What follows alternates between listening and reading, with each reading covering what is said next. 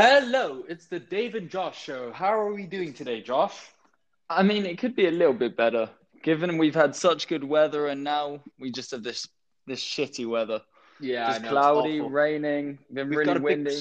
we got a big storm called Storm Francis or some shit like that.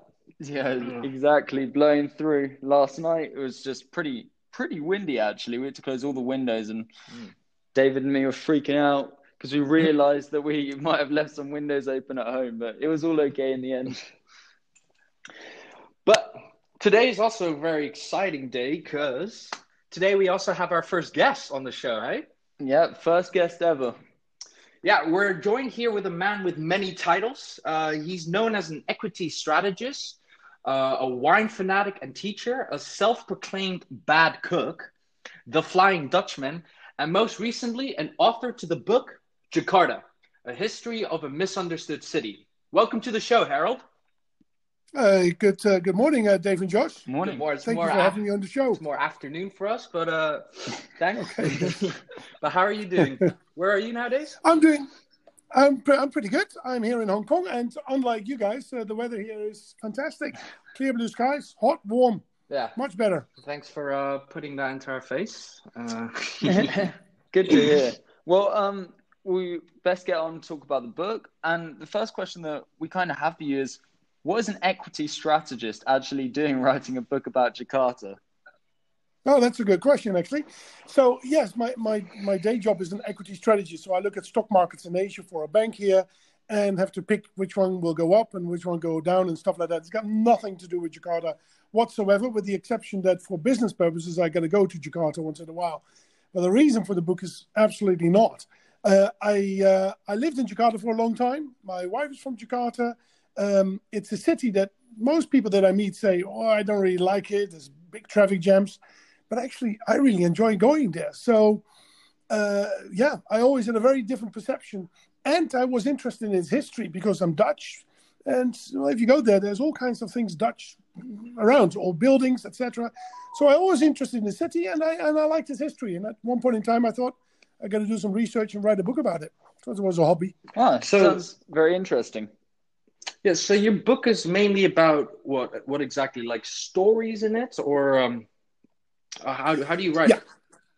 Yeah, so writing the history of a city, you can do it in many ways. And one way to do it is to say that city A, B, C grew to so many people in this year and so many people in that year.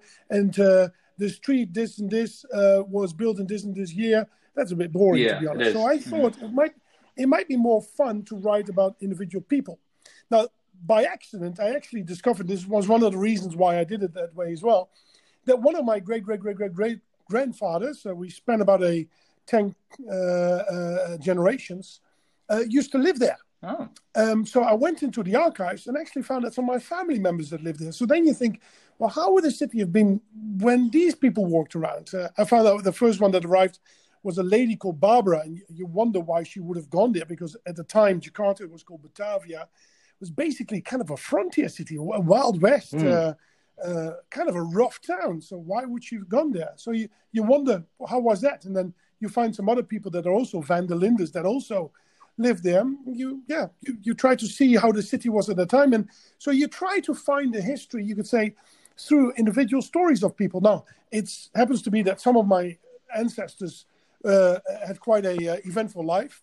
I can tell you one or two stories, but some of them also not. So maybe sometimes for 100 years there was nothing exciting, but you find other people in the archives that did something. Somebody opened up a store. Somebody was a bit of a Robin Hood. So the police was trying to catch this guy who stole from the Dutch and supposedly gave to the locals, but I'm not quite sure if he really did so. But so you can find stories in newspapers about all these people, and that's how the book came to be. So when did you actually realize that you were able to actually turn this into a book?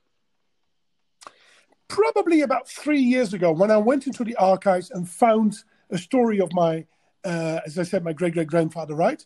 And then you look a little bit more, and then you start to have some material, and then you think, well, actually, it's nice to put it together, but then it takes an awful lot of work just to do research. How did the city really look like? Can I find old maps? What stories were going around? You have to read about people historians who've done academic research on the city, or maybe old newspaper clippings or announcements that were made. So there's a lot of research involved. It took me a couple of years to put it all together, actually. Yeah, you sound like you need a lot of passion for that kind of project, you could say. It's not something you do overnight. No, absolutely. I think if you write a book, you almost have to write it for yourself. If you're not passionate about it, then writing a book is a really, really tough process. I can imagine so. So is that what you would think makes your book unique when you compare it to other books about Jakarta? That it kind of has its own kind of stories, and it's a kind of a mix of stories together rather than an academic sort of thing. Absolutely. So there are books written about Jakarta, but they're very, very different. So in that sense, this book is, I believe, unique, right? There is, for example, a guy who's written books, and he's taken old postcards and pictures of Batavia from, say, 1850 onwards or so, and put that together. It's a beautiful coffee book, but it's not a history book of the whole city. There are academic papers that look into the growth of the city, but that's more for academics, like what policies were implemented, what was the impact on certain areas. And that's for academics interesting, and for people who maybe have to design cities, but not really for somebody who's a general reader like you and me and, well, the Dave and Joshua listeners maybe as well. So you got to think about what your public as well. So there is some stuff written about Jakarta, but I think this is quite different than anything else. Great. I noticed that you talk a little bit about flooding in Jakarta, because I know that flooding is a huge problem in Jakarta because apparently it's sinking. So what I'm wondering is, in the book, do you explain how to prevent it, or do you explain how it has happened? A little bit of both. Okay. It's not that the book is offering solutions. Like, I'm not an engineer who says you got to do this, and this, and the problem is solved. But you are right. Jakarta is flooding, and with climate change, it's probably one of the cities that is most at threat. They're actually built a very large wall in front of Jakarta, which Jakarta lies on the Java Sea. So there's a big wall in order to keep the sea out, but that's not a really sustainable kind of strategy. No. The problem, to a large extent, is that there is no, and you can to a certain extent blame the Dutch actually for it, they never put water piping in the city. So most people at their homes have their own pump that goes deep down into the soil and pumps water up. Now, if you do that with millions and millions of households, it means you pump all the water underneath the city out. And that means that the soil starts to subside, it starts to crash. And if you build very heavy buildings and tall buildings on top of it, it pressures that easily down. So the city is literally sinking.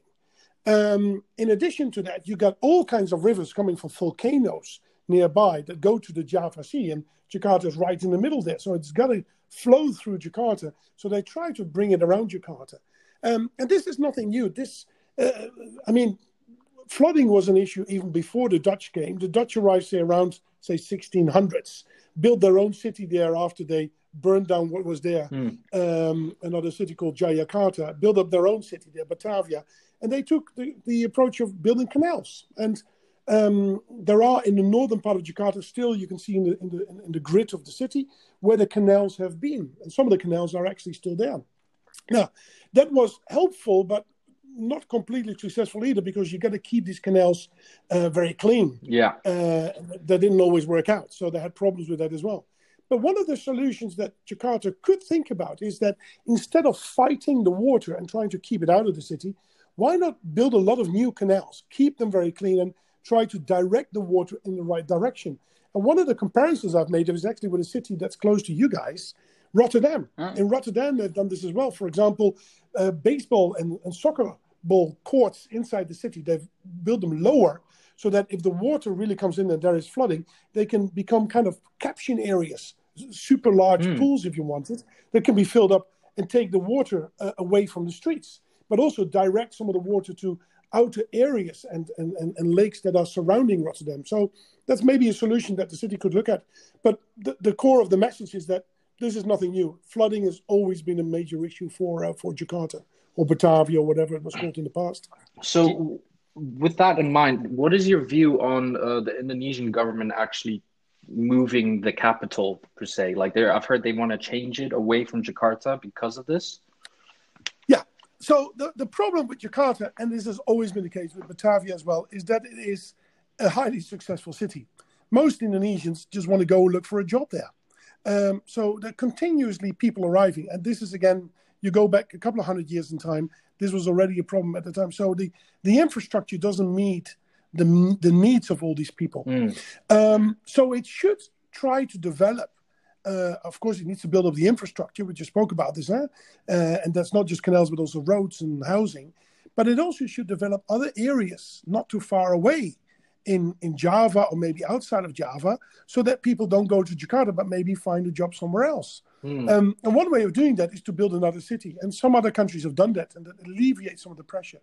So there's this talk about moving the capital to a new city in the island of Kalimantan. That's about an hour and a half flight or 2 hours from Jakarta.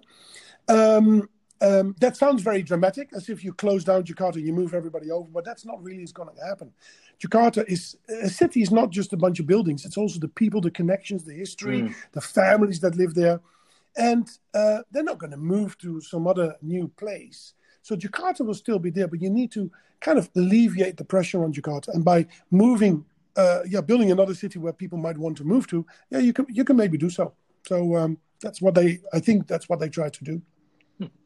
So do you think they've taken a somewhat similar approach to, or they should take a somewhat similar approach to China, and that they just have a load of different cities where they can kind of actually move more of the population because it's so concentrated currently?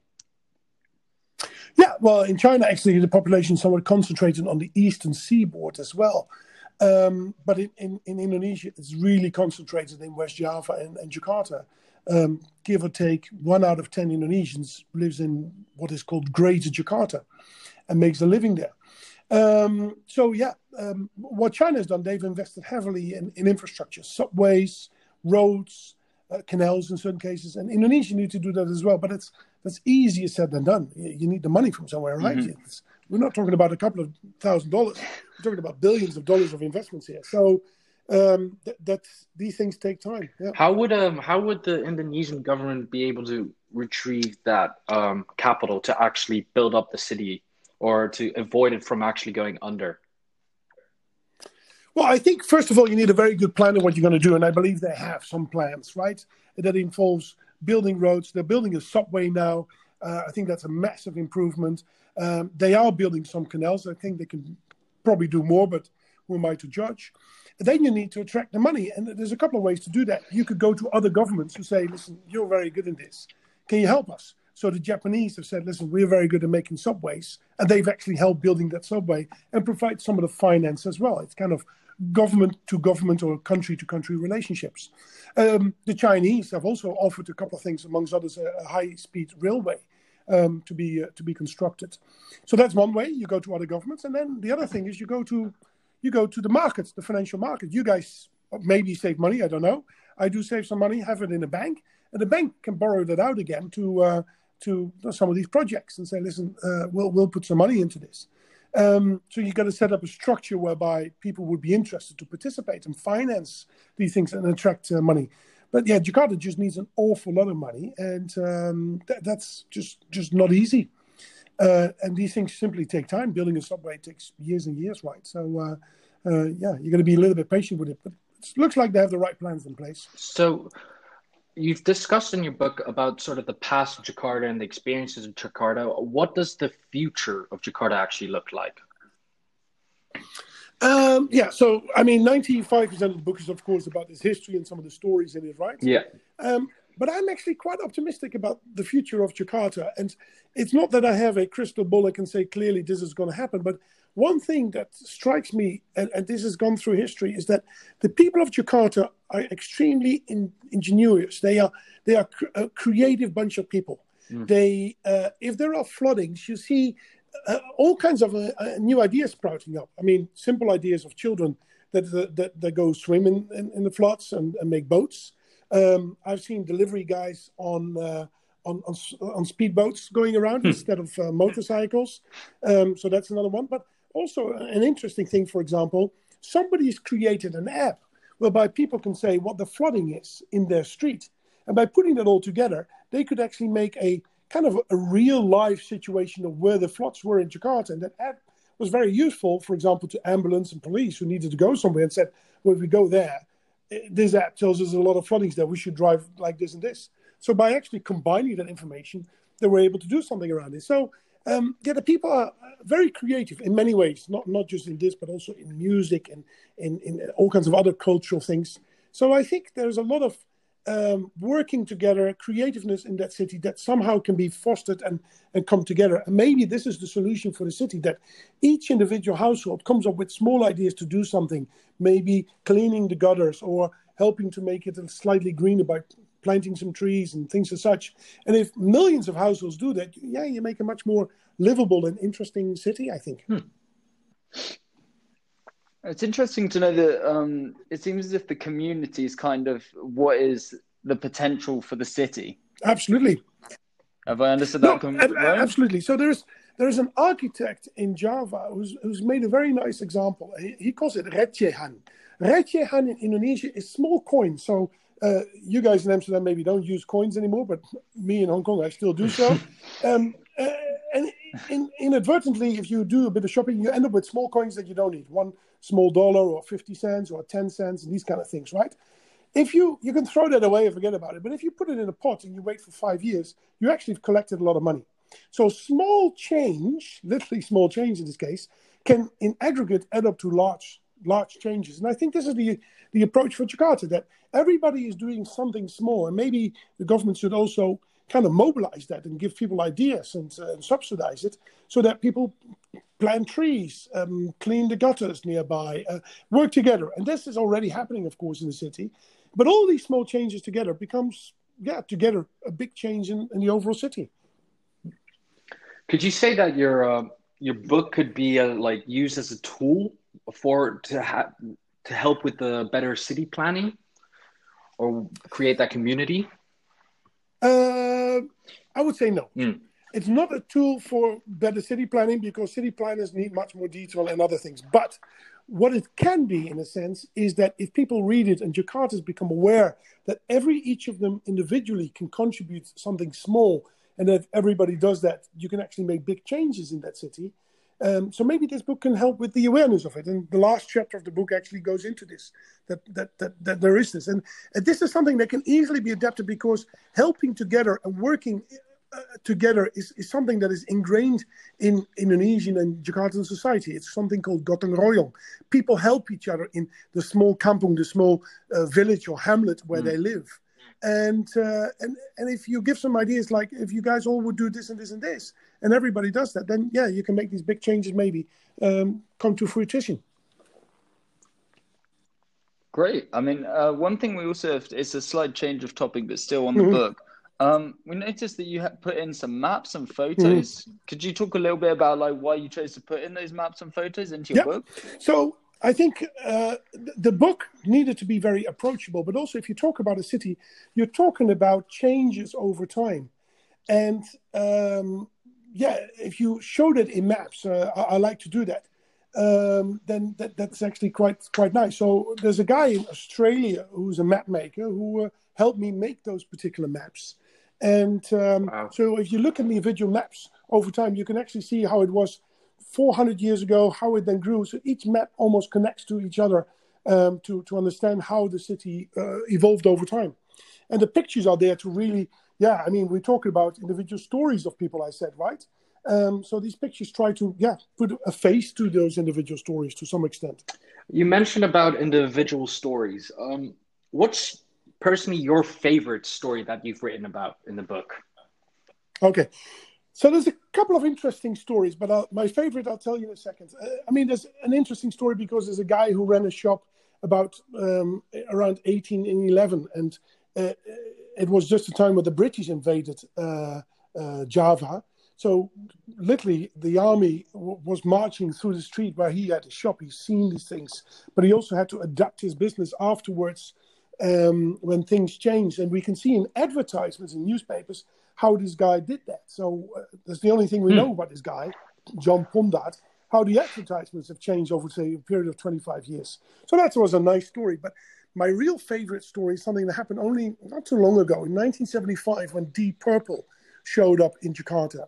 And when they showed up, they had a deal that they would do 2 concerts with maybe 25,000 people on it. But the moment they landed, they already knew that they were in for a bit of a surprise, because the moment they got out of the airport, they had to be brought to the hotel with tanks. There were so many people on the street. Holy shit. The first evening when they did their performance, instead of 25,000 people showing up with a ticket, there were over 100,000 people showing up. Whoa. So, 25,000 can come in, 100,000 can't go in. They get really angry. So they started to burn down cars and stuff. The police had to come in. The army had to come in. Then, during the night, in that evening, they went to a very famous nightclub. Probably made it very late. We don't even want to go into the details here. Early in the morning, had a major problem whereby they said, listen, you've sold many more tickets than you've told us, so we want to have part of the money. Started to negotiate. Something went wrong. Somebody accidentally or whatever happened to fall into an elevator shaft. The police arrested some of the Deep Purple people.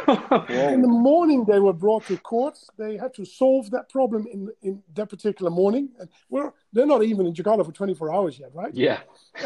They solved that then. The next evening, they had to go and perform again.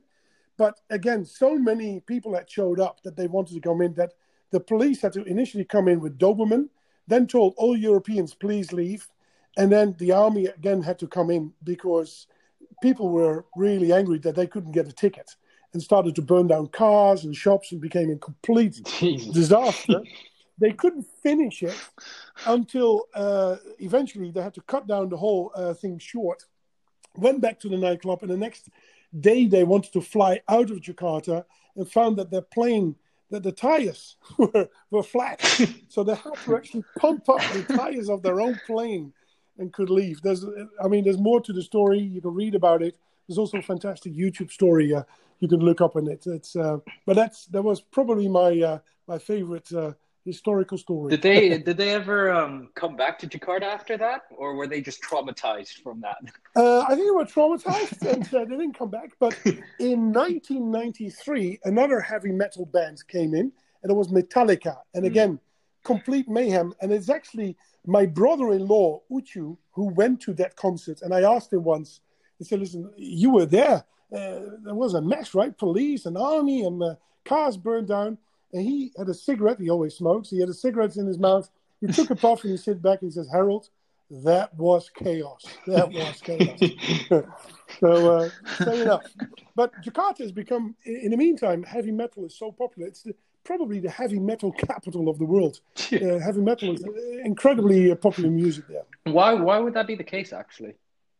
To be honest, I don't know. It's somewhere people love, and sometimes you get these quirky things. Certain cities are very good, but a lot of my friends, at least, they love heavy metal, and not just the heavy, but the heaviest of the heaviest metal in Jakarta. So it's just very popular. Even the president goes to Metallica concerts. It's so popular it's there. Yeah. Damn. I did not know that. So, well, if you want to read more, then you can read a book and more stories. Yeah, so actually, why would anyone want to read the book? Like, what are your last comments on that? Okay.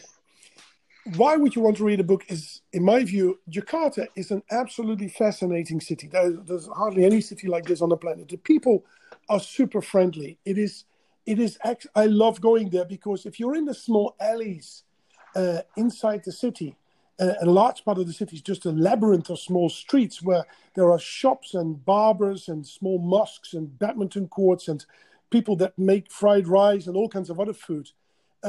It's lively. The people are friendly. It's very nice. But most people that go to Jakarta stay in a 5-star or 4-star hotel and are in the center where the traffic is really bad. So their perception of the city is quite bad. But I think that's a misunderstanding of the city. You got to go out of those areas and go into those lively, we call them kampungs, those small alleys across the city and visit those and go out. And then your perception of the city will be very different. And that's the core message probably of the book. It's a city that is misunderstood. It's much nicer and more fun than people think it actually is. Well, I think that wraps it up. Don't you think that, Josh? Yeah, I thought it was really good, and I definitely will be reading the book as soon Yeah, as we we've get our got our copies copy. tomorrow, if I'm not mistaken. I believe you guys getting copies. That is indeed correct. Perfect. It should be on the way. We'll be reading that.